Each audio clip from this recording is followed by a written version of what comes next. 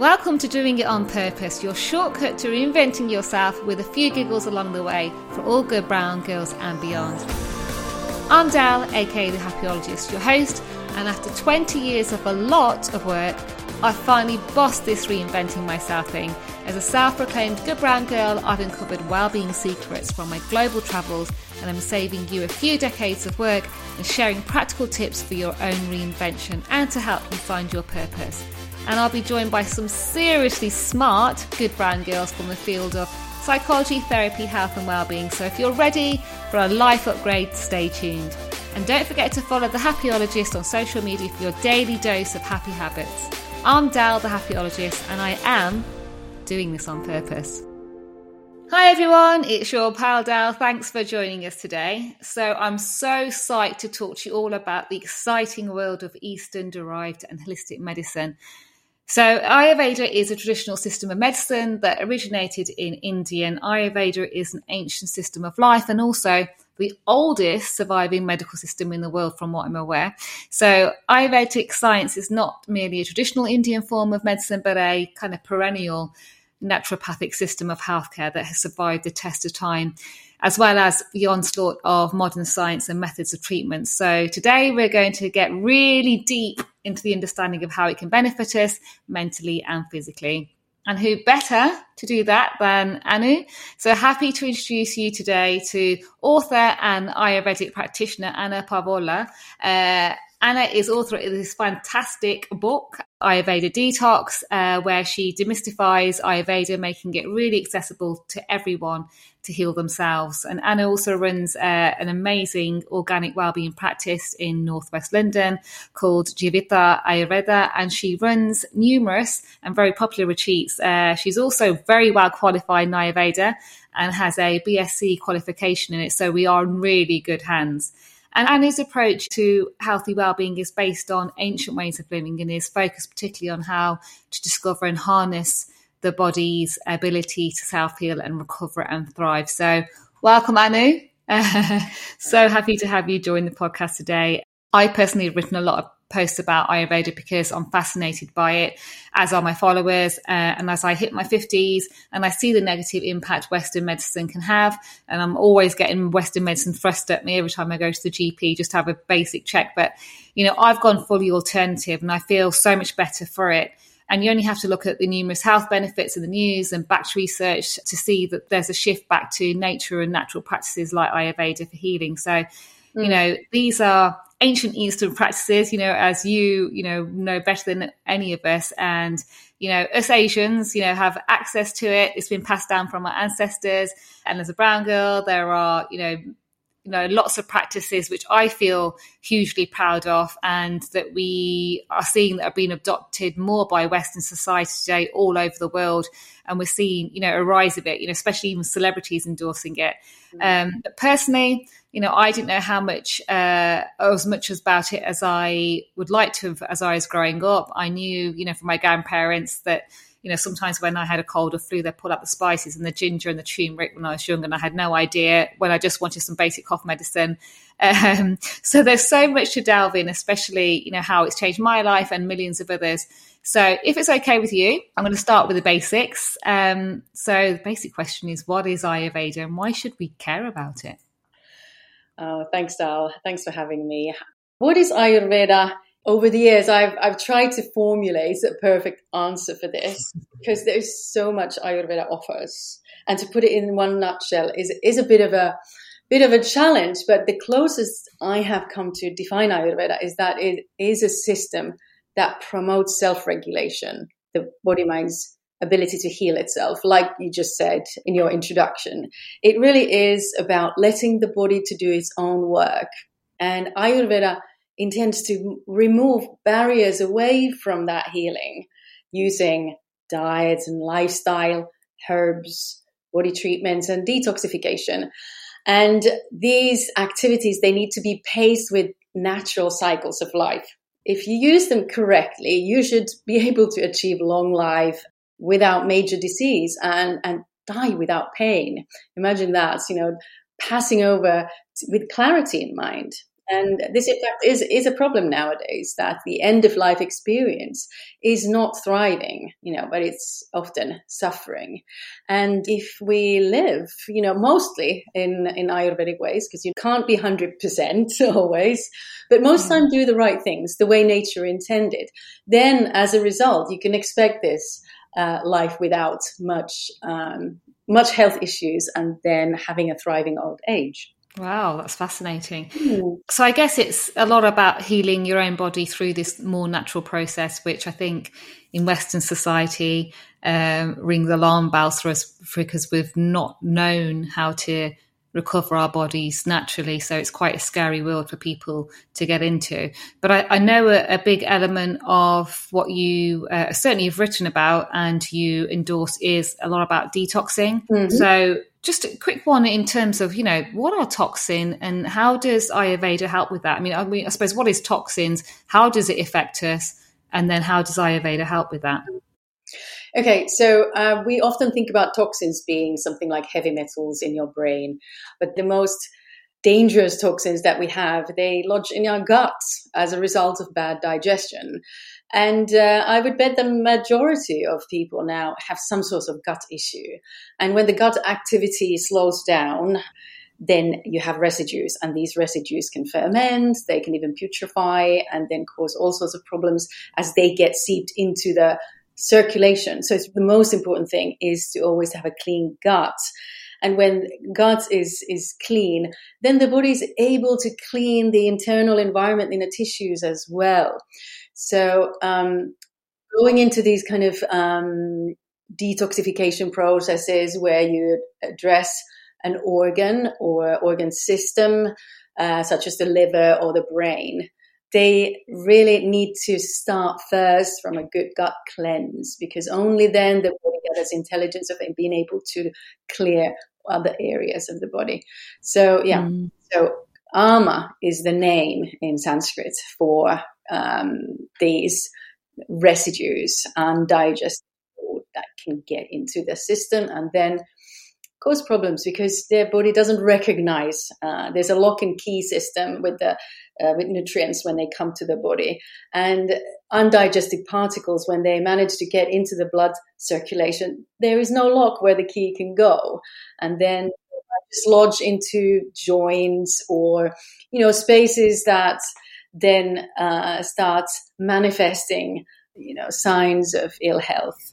And is that a lot to do with, you hear a lot about leaky gut. So when you say particles going to the bloodstream, is that a big part of that when people talk about leaky gut? That's exactly what it is. Ah, right. Okay. Because I've always wondered. So that's toxins getting into your bloodstream and then causing havoc, basically. Yeah. And that's a result of having really bad eating habits, not eating timely, eating processed foods, eating bad fats, snacking, eating in the evenings. So all these activities that lots of people have in their lives as a norm are really damaging to the gut lining, and the gut then gets inflamed. The inflamed tissues are not strong to hold together, so those kind of tight junctions between the cells in the gut lining, they start opening up, and then these big particles that should not get in there, they get in there, and then obviously cause there's a symptomatology that comes from these undigested particles floating in blood. Wow. And I think kind of medically, they say a lot around the gut being your second brain. And, obviously I'm a positive psychology coach, so I talk to a lot of people about mental health and well-being. And actually, I don't think people still appreciate the importance of making sure that our gut is healthy to enable us to be not only healthy from the inside, but, feeling mentally happy too. So the gut has a lot to answer for from our physical and mental well-being. Absolutely. And I would say it's the first brain. Gut is able to perceive danger before your brain does. So you have this sudden feeling something's wrong, that comes from your gut. And so if you think about how evolutionarily things have evolved, not only in time, but also, let's say, how fetus forms. First, is the gut to form. And from there, the brain forms. And there's a tight link. They never separate. So they're one and the same. So whatever is going on in the gut is going in the brain. And so you can influence one and the other from each end. But it's much easier to deal with the gut than the brain, because brain might have, conditionings that have been there since early childhood, and to change those, it's a bit of a endeavor, let's say, to change your ways, but you can influence your gut and renew your gut lining in 3 days. Therefore, you can also influence the mental mood. Amazing. I hear a lot about doshas and gunas being important, so vata, pitta and kapha. And I understand they're key to understanding the body's constitution. So it'd be really great if you could just give us a real kind of noddy's guide in terms of what doshas and the importance of gunas are, and what should you do once you establish what they are. So dosha theory is a really interesting alternative of looking at our psychology and physiology, both of them. And so we consider the doshas being 3 different forces, 3 different energies that influence every living being. And living beings are single cells and complex organisms. And so if something has a life, so they are born, they have a life, and they die, that's a life cycle. So anything that has a life cycle is influenced by these 3 doshas. And they, they're responsible for all the functionality of our body. And as you mentioned, then vata, pitta, and kapha, these Sanskrit terms are the names of these 3 different forces. Vata is an energy that moves. It means wind. This theory is very ancient, and on those times they didn't have microscopes, they didn't have, the scientific paraphernalia to understand the workings of the universe in the way that we look at it now in the Western science. However, they realized that there are these forces, and they are very minute things. We can't see them, so they called them with metaphors. So this energy called vata is called wind by a term that they thought it works like wind. So vata energy moves. It's a propulsive energy. So it pushes. If you think about wind in an autumn day, it blows the leaves. Yeah. And what happens is it creates movement, and behind it leaves an empty space. Yeah. So vata creates movement and creates space in the body. So, for example, you have food coming in and food going out. That's a movement. Yeah. So when you go to the toilet, you empty your gut. So you move the feces out and you leave an empty space behind. And that brings a sensation of lightness. Yeah. When you think about people blow on your hand and what does it feel like? It feels cold, and soon it feels dry. And if you go, blow long enough, it becomes rough. And so vata is an energy, a dosha, that has a set of qualities. We describe it by the set of qualities that are the same as you would qualify the wind with. So it's cold, it's dry, it's irregular as well. Wind blows irregularly. You never know when the wind blows. Whereas sun comes up regularly. We know, if you look at millions of years back, we know exactly when the sun came up. And this is the regularity element. The guna is a guna of pitta dosha.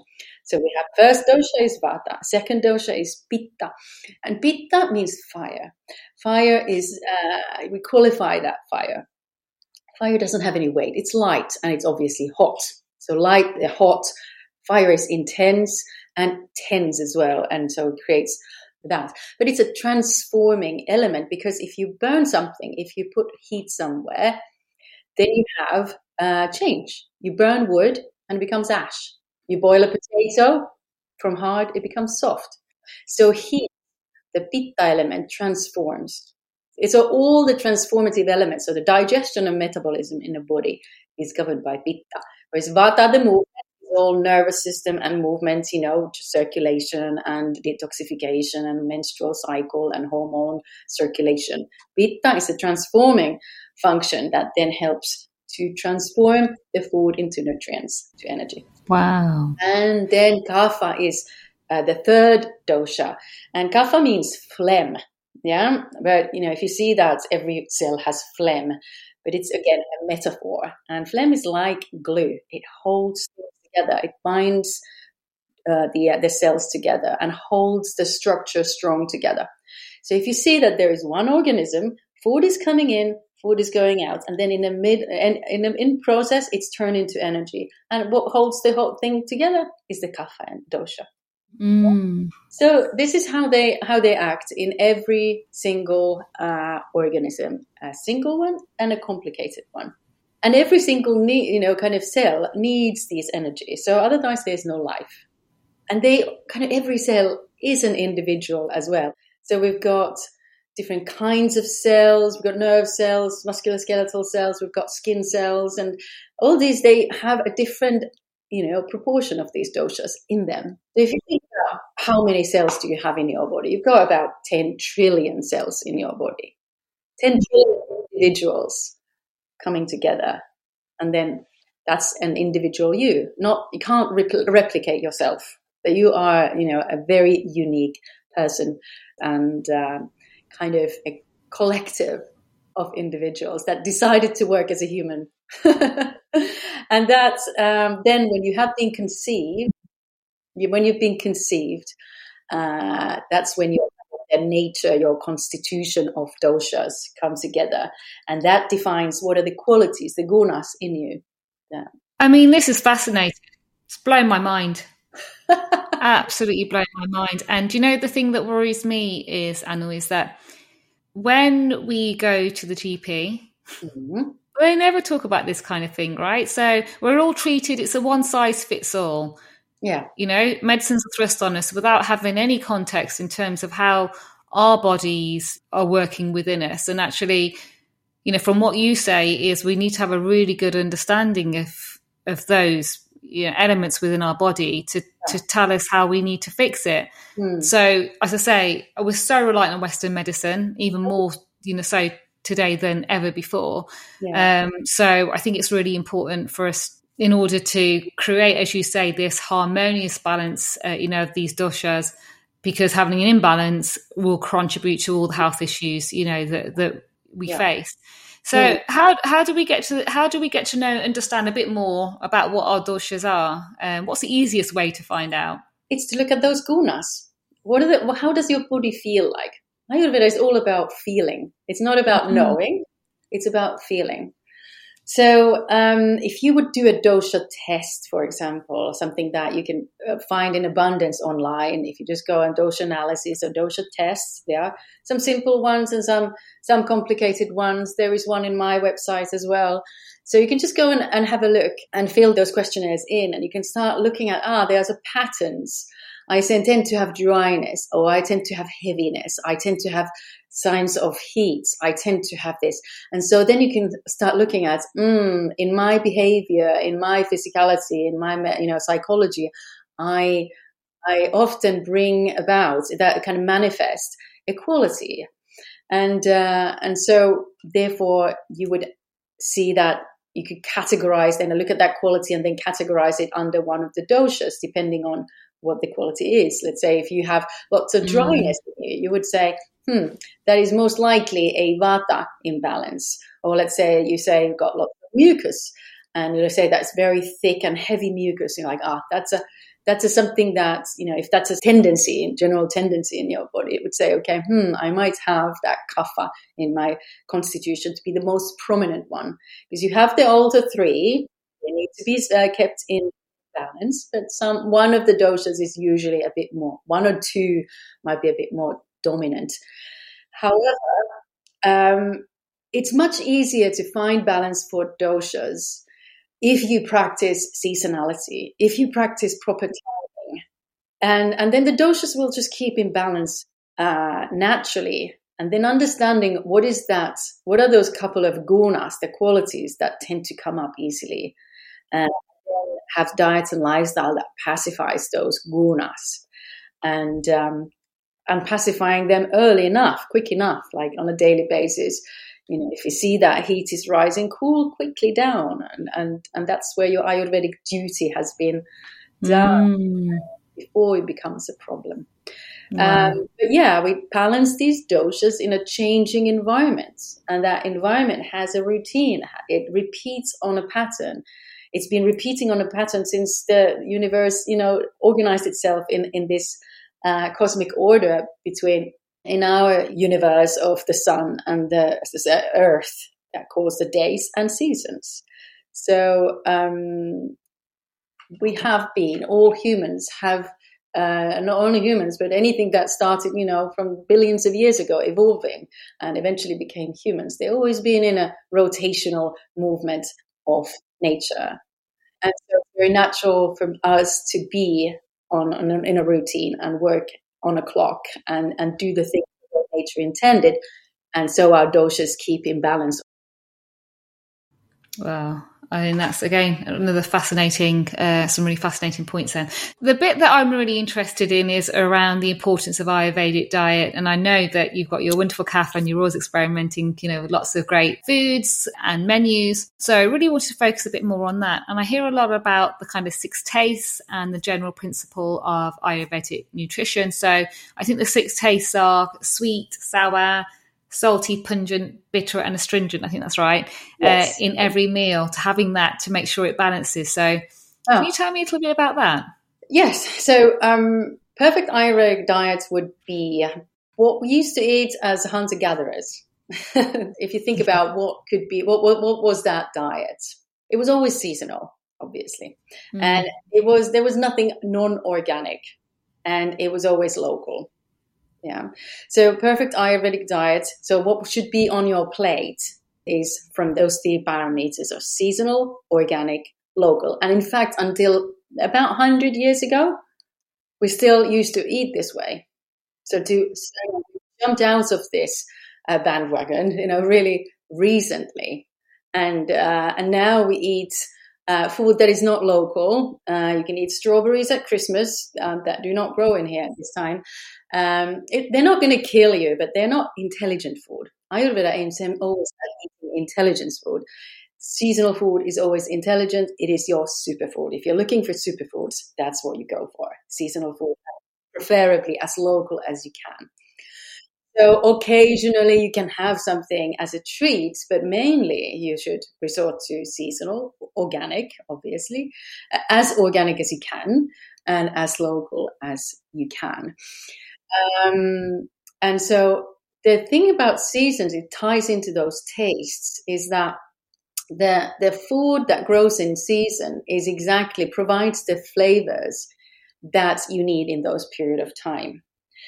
There's a very, very clever system between the qualities, the gunas that we talked about before, is that the gunas, the qualities of the climate, are exactly opposite to the qualities of the diet of that season. So what grows in nature in spring is exactly opposite to the climatic conditions, and the same in summer and same in autumn. So, for example, spring, nothing grows in spring. So that's a natural time for us to lighten up, because spring is a heavy period and it's a cold period, and everything that grows in nature in spring is warming. So it heats up the body, so it stimulates the body, it makes body cleanse. Natural cleansing detoxification period is during spring, and naturally kind of the season's food provide that. And the flavors, the 6 flavors that come in that season, they are more on that bitter, pungent and astringent line, cleanse the body. And then in the summer, we have a warm period, sun is drying, so all food, fruits and vegetables are juicy and sweet to calm down that heat. And then in winter and autumn, we have diet that is heavy, full of fats and proteins to put on a little bit of that layer to keep us warm during the winter. But it has to come off in the spring. And by resorting to spring diet, which is like Weight Watchers or veganism, and you eat less, and you cut down dairy, you cut down meat, you cut down all those heavy items, and then you cleanse your body, and you come to summer and you have abundance of food that is sweet and juicy and full of sugar. So that's a high carb season. We need those because the sun is out more. We have, the days are longer. And then again, we come to this period in here where we put those preserves from the summer for in storage, so that they become, winter foods, and they're heavy and they're nourishing and they're calming. So that's the kind of rotation of the season and the gunas. But the flavors, if you think about them, like you mentioned, you have to have the 6 flavors in every meal. Each season you have them in the different proportion. The kind of food pyramid of Ayurveda is actually a flavor pyramid, and that flavor pyramid changes every season. But generally, you would say sweet is the main staple of every plate. Then you have sour. Then you have salt. Then you have bitter, pungent, and astringent. The food could be anything. As long as it has these flavors, it's a perfect Ayurvedic dish if it's seasonal. So you would say plate of pasta with tomato sauce can be a perfect Ayurvedic dish in end of summer and winter. And that's a heavy meal. And so you would have sweetness from the pasta and tomatoes. You've got sourness from the tomatoes as well. You've got salt, obviously. You've got bitter from basil, black pepper, and olive oil is bitter as well. And pungent from pepper, if you want chili, and astringent as well in the spice. So it's actually a perfect Ayurvedic dish if you have the right time. Okay, so there's quite a lot of information packed in there, really interesting. And I love the point around seasonal foods, because I never would have thought about that. But is there any way that you can kind of condense that and make it a bit more simpler for us to kind of understand and I suppose take going forward? Absolutely. Yeah. So Ayurveda, living naturally is simple. It shouldn't be very complicated. Obviously, there are dynamics in nature that are interesting to study, but all in all you have to remember is this acronym SOL, SOL, seasonal, organic, local. That's what should be on everyone's plate. Yeah, SOL, seasonal. And also how to eat is really, really important. And for that, I have another acronym, and this is triple S, simple, slow, and seasonal. So if you apply these SOL and SSS in your, cooking and behavior around food, you're doing perfect Ayurveda already. So you're going to get it very, very far. SOL is the seasonal, organic, and local. So that should be on your plate. And then remember triple S, simple, slow, and seasonal. Make food simple.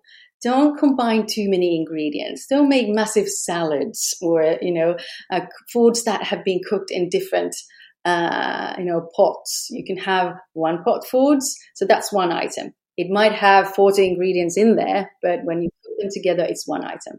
And then you have rice or pasta or other grain or bread or, whatever it is that you, add to it. So have like 2 items is great. More than that, it starts getting more complicated. And more complicated it becomes, the harder it is to digest. And then eat slowly. Yeah, don't do anything around it. Just focus on eating and eat with your mind in that food. A really nice, actually, an experiment everyone can do is eat with their eyes closed. Put a scarf around your eyes and see what happens when you eat.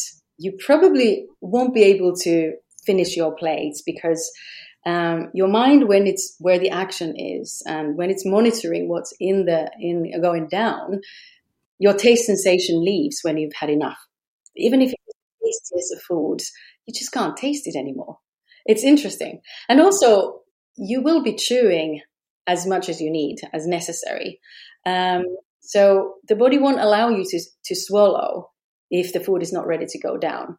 So what you need to do is just kind of every time that you can, just close your eyes and eat your food and see what consistency the food needs to be when it goes down. But if you're watching television, doing something, distracted by something else during a food, it's 2 bites, then you drink a little bit of water, then you've eaten the whole plate, and it's like, I'm not really satisfied yet. You go for a second serving, and then you go for a pudding, and suddenly you realize that you've overeaten.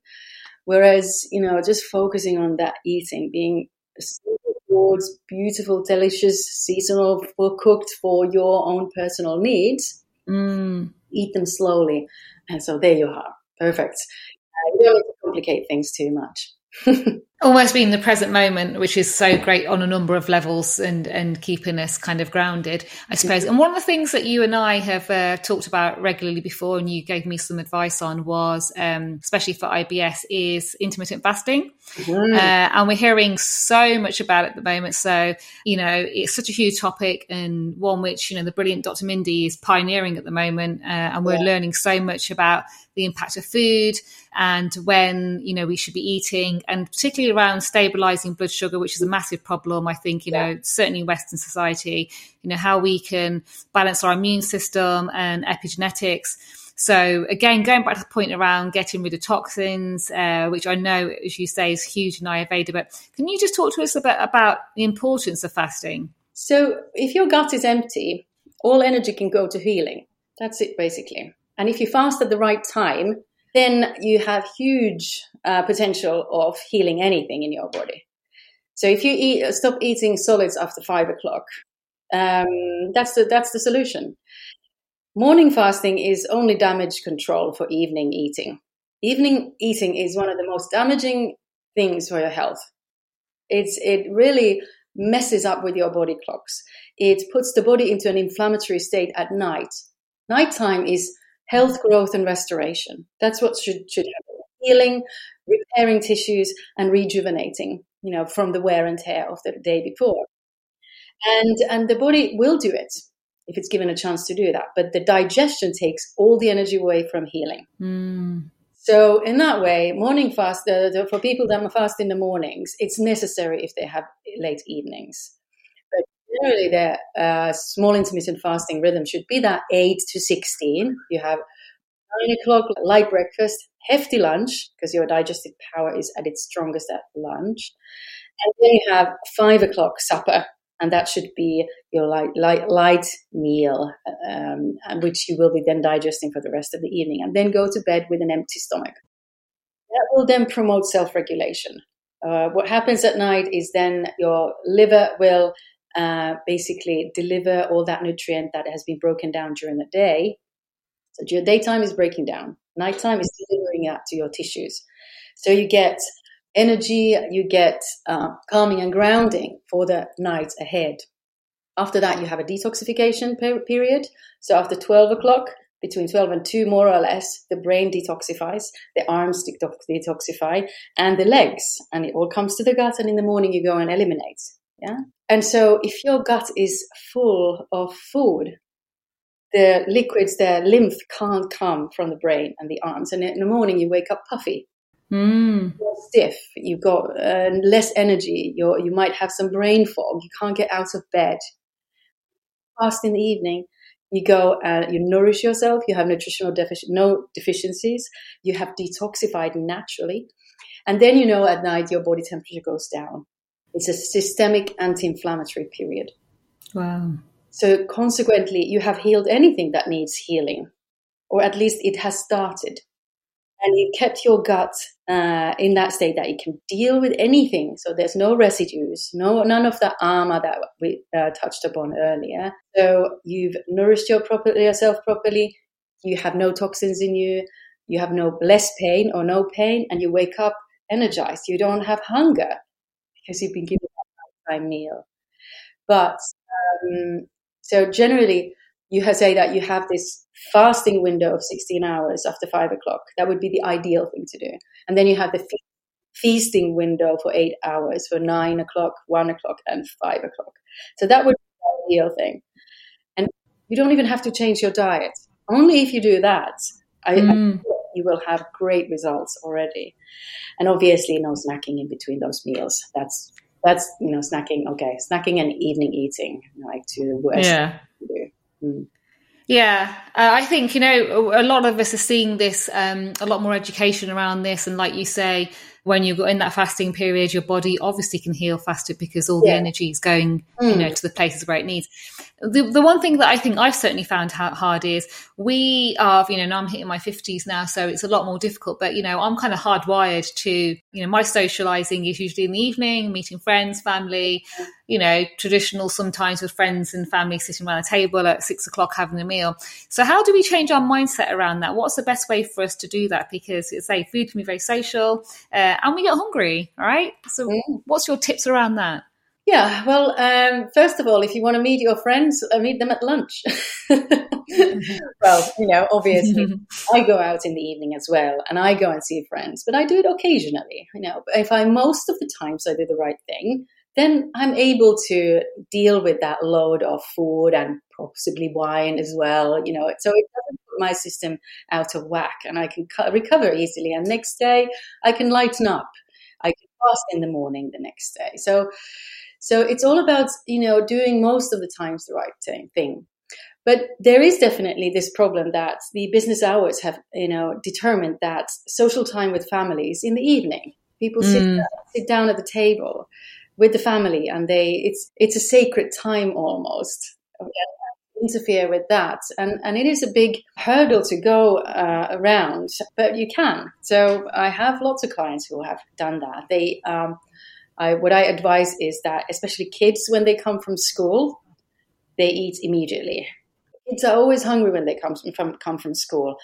Give them a proper meal and then a snack in the evening, rather than a snack after school and then big meal in the evening. So turn that around. And yourself as well, in the office, wherever you are, at 4:00, you are a peckish again. You want to reach out to the coffee or the biscuits or whatever. Then have another meal at that time, like a lighter one, bring a soup with you, or even have a sandwich, even if it's not the ideal thing to do, but just kind of have that, lighter meal at that time. And then when you come home, you're not ravenous. Okay, that's a thing as well, that people have 1:00 meal, and then there's a big gap in there. So 1, 2, 3 until 7:00. Then you can eat anything. I mean, Ayurveda goes down the drain, and then you're eating anything from the fridge. And, it's just timing things right, knowing, how to manage that hunger. And also thinking about, if you are eating 3 meals a day, you're not going to die of hunger. If you're finished at 5:00, you're not going to die.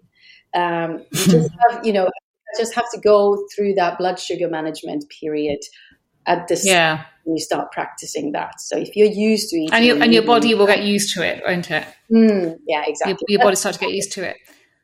Can you drink water? And some people say, can you drink coffee? Is there anything you can do, or should you just completely not have anything? Yeah, that's a good question. You can have something, but not solid.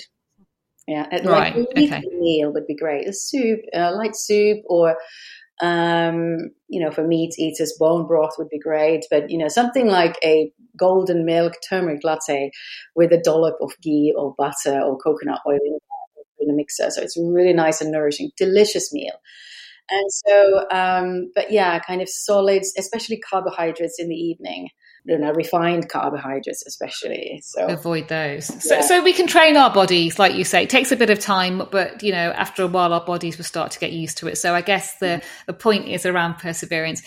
And then the bit I really wanted to get into a little bit more was about, how we incorporate a more Ayurvedic lifestyle into our own life. So, you touched on ghee there. So really interesting. There's a lot of research around the importance of ghee. Yeah.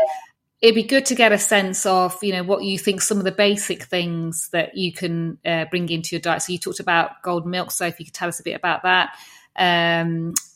Tongue scraping, people talk a lot about tongue scraping, whatever that is, drinking plain hot water. I know, I've heard a lot about putting a dollop of honey in your hot water first thing to clear your stomach. So what are some of the kind of basic things which you incorporate in your life, which you absolutely, make sure that you do on a daily basis? First of all, I have lots of ghee. Right. It's ghee has had a quite bad rap over the years because it's been industrialized and it's become cheap and widely available for everyone. So it's poor quality, cheap ghee. If you go into the supermarkets and get that in the tin, it's rancid already. Obviously, it's inflammatory and bad for your health. If you make ghee home, buy organic butter and separate the solids, the proteins out of it, and you've got this beautiful, it's like a ritual, the whole ghee making. It's so simple. And then you have the slightest fat, which has a high smoking point, so you can cook anything with it, and it tastes really good when you make it at home. It's not rancid, and it keeps forever. So you get the organic butter and you melt it. Sorry, so a lot of people probably won't know how to make their own ghee. So it's super simple. Yeah, you just put it at the lowest temperature you can on a thick pot. Just put the butter there and let it slowly melt, and then you discard the white solids that separate from the fat. Sometimes they come on the surface. If the temperature is higher, you can't get it low enough. But if you can get it really low, then the solids just stay at the bottom, and you can just pour it through a cheesecloth. So you pour the liquid through the cheesecloth, and then you leave the solid behind. Yeah, and those solids, they're proteins. If you're making protein shake, put that in there. Oh, okay. So you can still use that. Okay, brilliant. Interesting thing about ghee is that it's called what it is butyric acid. And butyric acid is already a product that your body makes itself. So as a result, when you eat like roughage, like celery, that's roughage. So it's our insoluble fiber. The end product of insoluble fiber digestion, so in the colon where the bacteria come and start eating those fibers, the byproduct of that digestion is butyric acid. So your body makes ghee on its own. Right. So it's natural. Yeah, it's naturally what we produce ourselves. Yeah. So when you have ghee, it's very well recognized, and it's a very good anti-inflammatory. And you can drink it neat like that, or how would you best? That's when you go into Panchakarma, the Ayurvedic detox program, the signature program. That's where you drink ghee. But other than that, I use it on bread. I use it in my cooking. I put it in my coffee. That makes coffee less sharp. Yeah, it's coffee, and it makes it really nice and creamy. So to cut that sharpness of coffee, it's called bulletproof coffee often, but that's a really, really beautiful way of having your morning coffee. Anyway, I bake with ghee and put it anywhere. So loads of uses for it. Yeah. And you talked about golden milk, which is basically turmeric in warm milk. Is that right? And I put cardamom and saffron and ginger and ghee. And then for blender, I usually add some maple syrup or jaggery, the cane sugar, and then just have that. It's so delicious and so healing. It's medicine, in the evening. Cold, you're coming down with something, you've got sore throat, you feel like you caught a chill, turmeric latte. It's one of the best things. In fact, you can have that latte as on the go. So it's our special recipe, but it's just that's amazing. Heaven in a cup. We'll have to come and try it at the cafe soon. And you can get it. This is a thing, you can buy it in Starbucks and places like that now. So it's becoming readily available. And the other things I was going to say, I'm sure there's lots of things you do, and there's loads in your brilliant book, Ayurveda Detox. But I hear a lot about kind of tongue scraping, and what's your views on that? Well, if you think about, from your lips until downstairs, you've got, that is your gut. Yeah, that is your digestive system. So your mouth is part of your digestion. Yeah, so chewing is the most important part, in fact, of digestion. And you want to keep that area clean. If you, your tongue is very, it's not smooth. It bacteria easily get trapped into it. And so it's good to scrape it away. Just put the scraper at the back of your tongue and then gently pull out all that mucus that easily gets stuck on the tongue. But generally, if you look at the tongue, it tells the tale of what's going down in there. So it is the same tube, and what is on the tongue is also on the lining of the gut. So if you have white coating on the tongue, you can say, all right, my gut is also lined by this. I need to detoxify. I need to stop eating. Because that's the way to get rid of this. So do the small intermittent fasting rhythm. Don't eat after 5 o'clock, and that tongue will clear. But you can, in the meantime, and as a daily habit, it's just a really good thing to do. Scrape your tongue, take the bacteria away. It helps your, breath to be a bit clearer as well. So I was actually going to ask you, just moving on from that, what's the best way that Ayurveda can help heal diseases? How do we move away from Western medicine? And I think one of the things that I certainly took from what you shared with us is around how intermittent fasting is a really good way to rejuvenate. Now, I know people have been healed from diabetes, cholesterol problems, blood pressure issues, mental health. So I think, one of the things I know that you most definitely endorse with your clients is around kind of intermittent fasting. And then it's like you say, around the foods that you eat, which we've just discussed. Is there anything else that from a kind of herbal medicine perspective that people can start looking at? I mean, I've used tinctures in the past to kind of help heal. And, now I think I'm on the right vitamins as well. But is there anything else? You talked about food, you talked about fasting, but is there anything else that you say can help heal, that we don't have to reach for the medicine cabinet with all those kind of nasty Western medicines and drugs that you feel that we should be looking at? Yeah, very good question. And we always come back, as you said, into the small intermittent fasting routine. That needs to be set in stone first. You can't expect healing if you keep eating in the evening. That's the thing. If you keep eating constantly, you can't expect healing, because the gut is the root of all healing.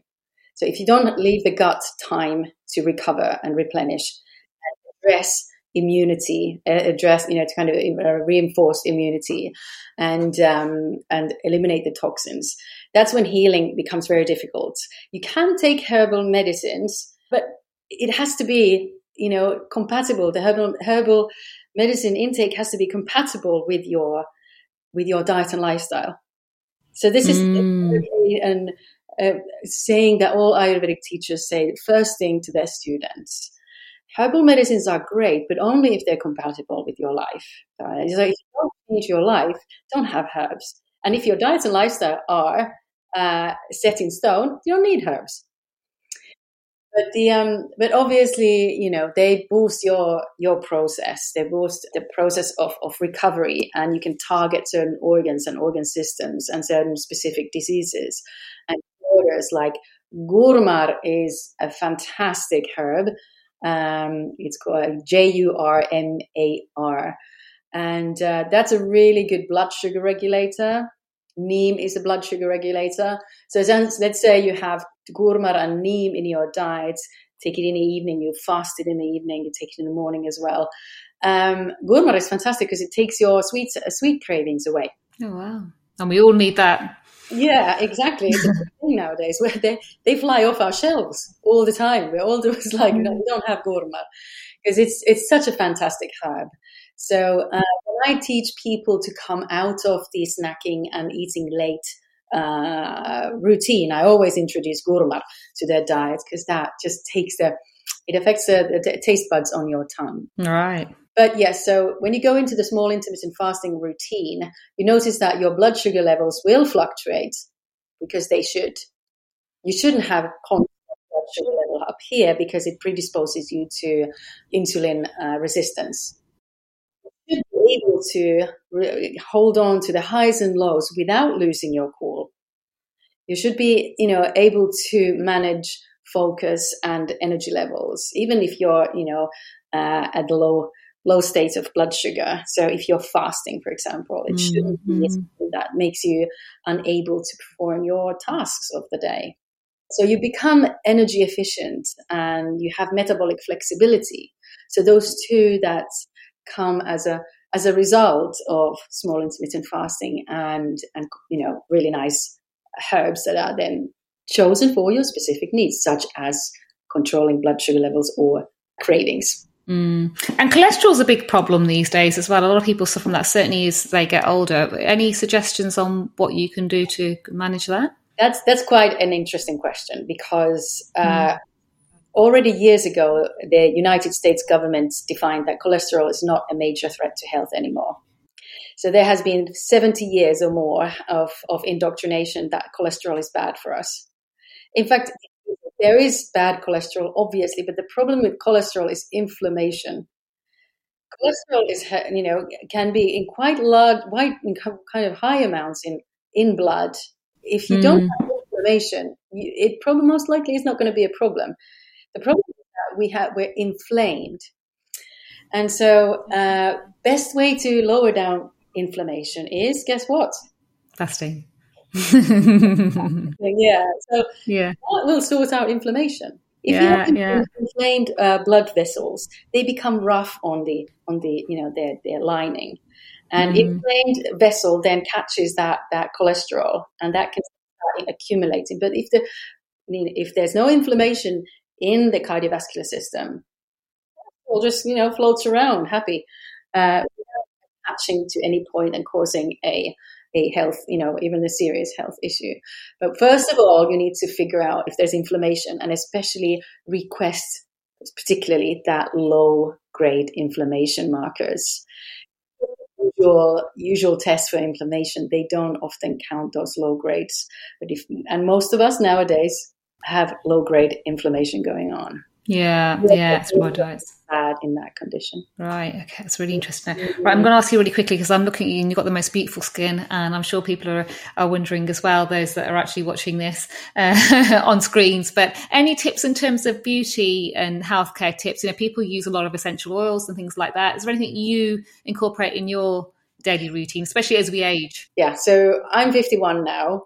And my routines throughout the years have been just, I put a toner and oil on my face morning and evening. That's all I do have, eye makeup remover, an organic one. But it's the evening fasting again that makes it's all down to that. Because you drain your lymph, and so you don't have any breakouts, and you have luster, and you've got, brightness in your skin that it's not inflamed. Fasting is really important, but then lots of greens. Lots of greens. Yeah. Think about, we used to eat greens all the time. So if you're a hunter-gatherer, that's what you find. Greens. And occasionally there's something, every fruit or vegetable, but it's greens. And those are missing in our diets, and it has a huge impact on liver health, and liver is always reflected to your skin health. And also to remember that your external skin is a reflection of your internal skin. So the way your gut is expressing itself, it also comes out in your external skin.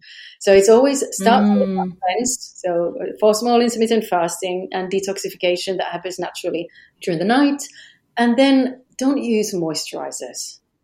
Moisturizers they create a film on your skin, and then they do, to a certain extent, stop evaporation of liquids out of your skin. So hydration, they can hydrate, they hold on to the hydration that is already there. Usually it's just a film that is created on your skin. If you put first toner, you get the hydration, and then you mix a bit of oil into it. You don't need as much oil because your face is moist already. So the toner gives hydration. Oil gives moisture and softness. And so if you're thinking, I don't want to put oil on my face because it's so sticky, but if you put the toner on it, you need less of the oil, and then you just massage it in. It's nicely, tonifies the face into the cellular space, where it helps the cellular metabolism to lower down inflammation or increase the, cellular activity and so on. So it's oils. That's fascinating. I'm just looking at your skin. It looks amazing. Thank you. There is so much to unpack there. I feel like we've got another couple of episodes that we need to do on that specifically alone, but we're quite short on time. So I was just going to do what I normally do at the end, is just do a couple of quick fire questions. And as a happyologist, obviously, I'm always keen to know, people's views on happiness. So in your view, in a very kind of quick fire kind of way, what's your key to happiness? Contentment. So surrender, accept things as they are, and happiness is a byproduct of contentment. So once you have contentment, lots of things become, a source of happiness. You appreciate things so much more, and they bring that, and eventually that sensation of joy, that really kind of celebration of life, where you just sit and look, and like, everything is in its right place. It's as it, and that's. Contentment means that you might have lows in your life, but you don't lose the touch of understanding the meaning of it. There's meaning. When you have meaning in life, you have contentment. You have contentment, you have happiness, and then you have also joy.